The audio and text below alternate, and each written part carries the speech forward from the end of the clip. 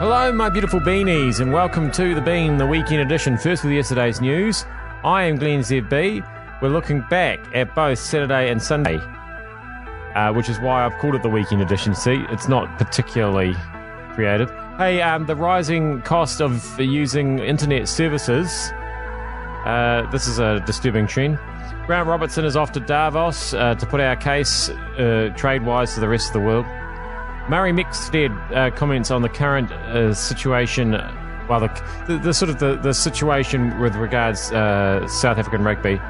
And then we're going to finish up with Jeremy Elwood and Michelle A. Court and discussing their tour. But before any of that, here's Joy Reid talking about Ardern's visit to the UK. Interesting time to visit the UK. That meeting, Jacinda will be sitting there and Theresa May will be thinking, OMG, Brexit, Boris Johnson, who are you? Sorry, what are you saying? Bad time to visit, right? Well, it's hard to see how Theresa May is certainly going to be concentrating fully on our Prime Minister Jacinda Ardern, because such a major event is happening that afternoon in the British parliamentary system. Theresa May has to go back and give her plan B for Brexit to Parliament that afternoon, and I'm sure she's expecting a bit of a roasting as well from her peers there. But, I mean, good on her for fitting our Prime Minister into the schedule. We just hope that she will, of course, be listening to the cases that Jacinda Ardern is putting forward. All things trade, etc. New Zealand's wanting its voice to be heard, but I think Theresa May certainly does have some pretty big fish to fry that day. She'll be checking her phone during the meeting, won't she? She'll just be looking down, and Jacinda Ardern will be talking away. Can I get your attention, please? Well, it is hard to see how she even managed to get an appointment in the schedule. So one would only hope that that's a good sign for New Zealand, because it is honestly the most extraordinary day for Theresa May to be doing anything else. And I think it'll be quite funny, actually, outside Downing Street that day. We'll get the traditional grip and grin, which is the handshake between the two prime ministers. And usually it's just us Kiwi media really, who turn up for that sort of thing when it's Jacinda Ardern. But honestly, that media pen is going to be so packed with people from all over the world wanting any glimpse of Theresa May on her big Plan B day. So it could be Jacinda Ardern's turn to shine as well. All she has to do is bring the baby and it'll be golden times for the media. Is Tim suggesting that things would go better for May if she had a baby and took the baby to negotiations? Maybe it would. Hey, it's going to cost more for Netflix and for some Google services as well this year. Seems price rises are on the cards for Netflix and Google. Yeah, this is one that certainly made a few people's eyebrow go up in the past week. In the States here, actually, the Netflix subscription you pay each month is going to go up by $1 or $2 for their 58 million subscribers. So it's doesn't seem like too much, but at the same time, it's also enough that probably has people wondering whether or not they still need Netflix and whether or not they're still getting enough out of it. But the big question is what's going to happen to their 79 million global customers, so including folks in New Zealand. We don't really know yet what that price increase is going to look like, so it's a little bit of a wait and see. As always, though, the investors on Wall Street, they were happy that they might be seeing some more money flowing into Netflix. Their shares jumped up 6%. And the other one from Google we saw was that Google basically powers, it has your Gmail and that sort of thing. That's all free for you. But they also power the email and calendars and documents of 4 million businesses around the world, and they're going to pop their prices up by 20%. So if you're a small business owner and you use Google Apps, take a look out for that coming as your contract renews each year. But it's the first time they've actually put their prices up in 12 years. And Google's saying, well, we offer you so much more now. Maybe it's time you pay us a little bit more cash. I wasn't aware I was paying Google anything. Do I have to pay to look things up? They've got to be careful about this, don't they? I mean, people will just go back to stealing stuff if it gets too expensive. I know I will. Oh, I hope nobody in authority was listening to that. All right, who in authority would be listening to this? Grant Robertson, he's in authority. And he's going to Davos to talk about how awesome we are. You're heading off to Davos. Obviously, a lot of uncertainty on world economic markets. So you're going to be telling the world's plutocrats to buy gold. That isn't in my briefing, but I'll pass it on to the officials to see if they want it. But yeah, it certainly is a a dynamic global environment. Is that a diplomatic way of putting it? And, important times for New Zealand to make sure, A, that we up to speed with what's going on, but B, that we're continuing to put New Zealand's case both to the European Union and also to the UK as well. Is there money in this for us? Can you walk back and say, look, I've got a whole sack of dollars for going up to Davos?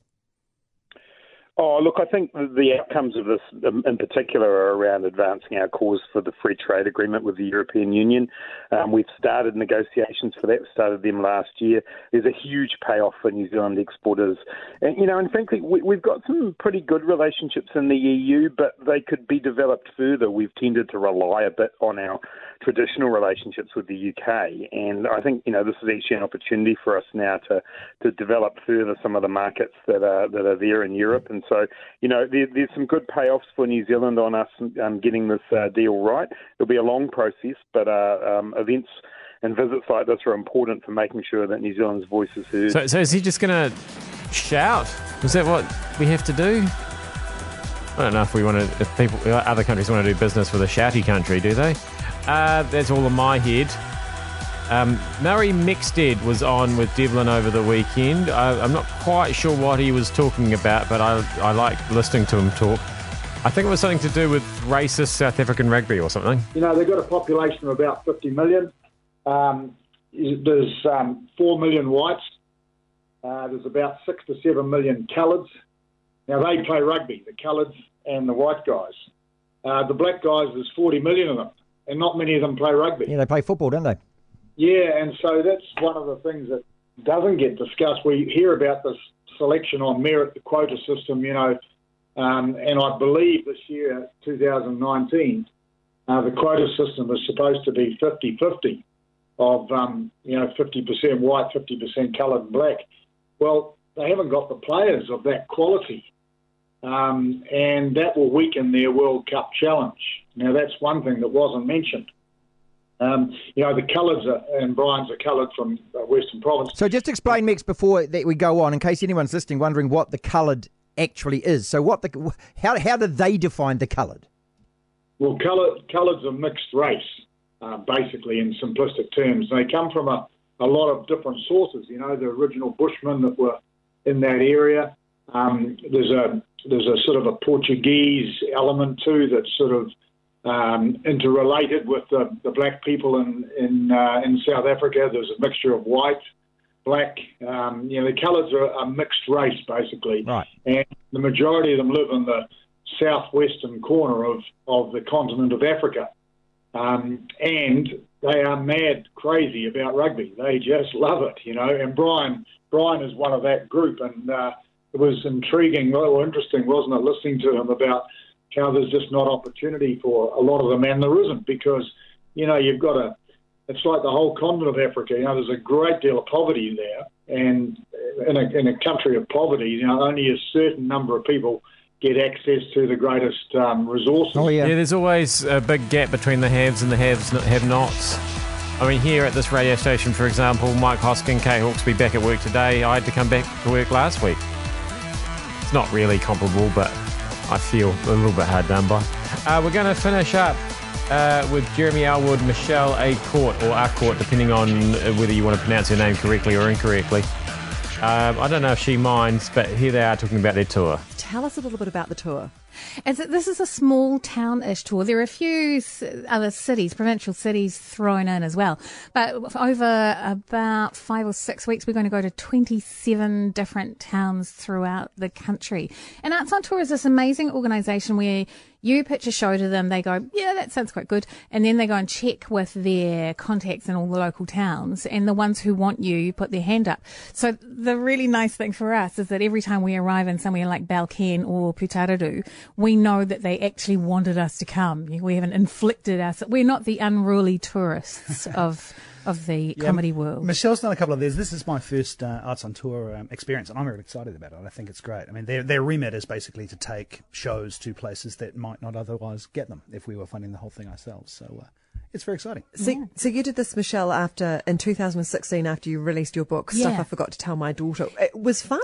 It was hilariously fun. It was magnificent. This will be my fourth. The first time I toured with Arts on Tour was 26 years ago, and I was heavily pregnant with my child, and did a lot of jumping up and down on stage and frightened people because they thought the baby was going to fall out. She didn't. But yeah, the one 3 years ago was delightful, and it was really nice because it was the show that the book was based on, and then I went back to doing the show again, and I went from Kaitaia to Stewart Island, and it really was a delight. You get the best halftime suppers. Anzac slice, come on now. There's somebody called Doreen in every town who makes a really good slice. I don't know about that. Are people still calling kids Doreen? I haven't seen it. I haven't come across a Doreen in a while. A Doreen's on the way out. Let me know. You can email thebean@newstalkzb.co.nz if you want. You probably don't want to, but just if you know somebody called Doreen, it would. Don't worry about it. I am Glenn ZB. It has been News Talk ZB in the weekend edition. Get yourself together, Glenn ZB. I'll see you back here again tomorrow.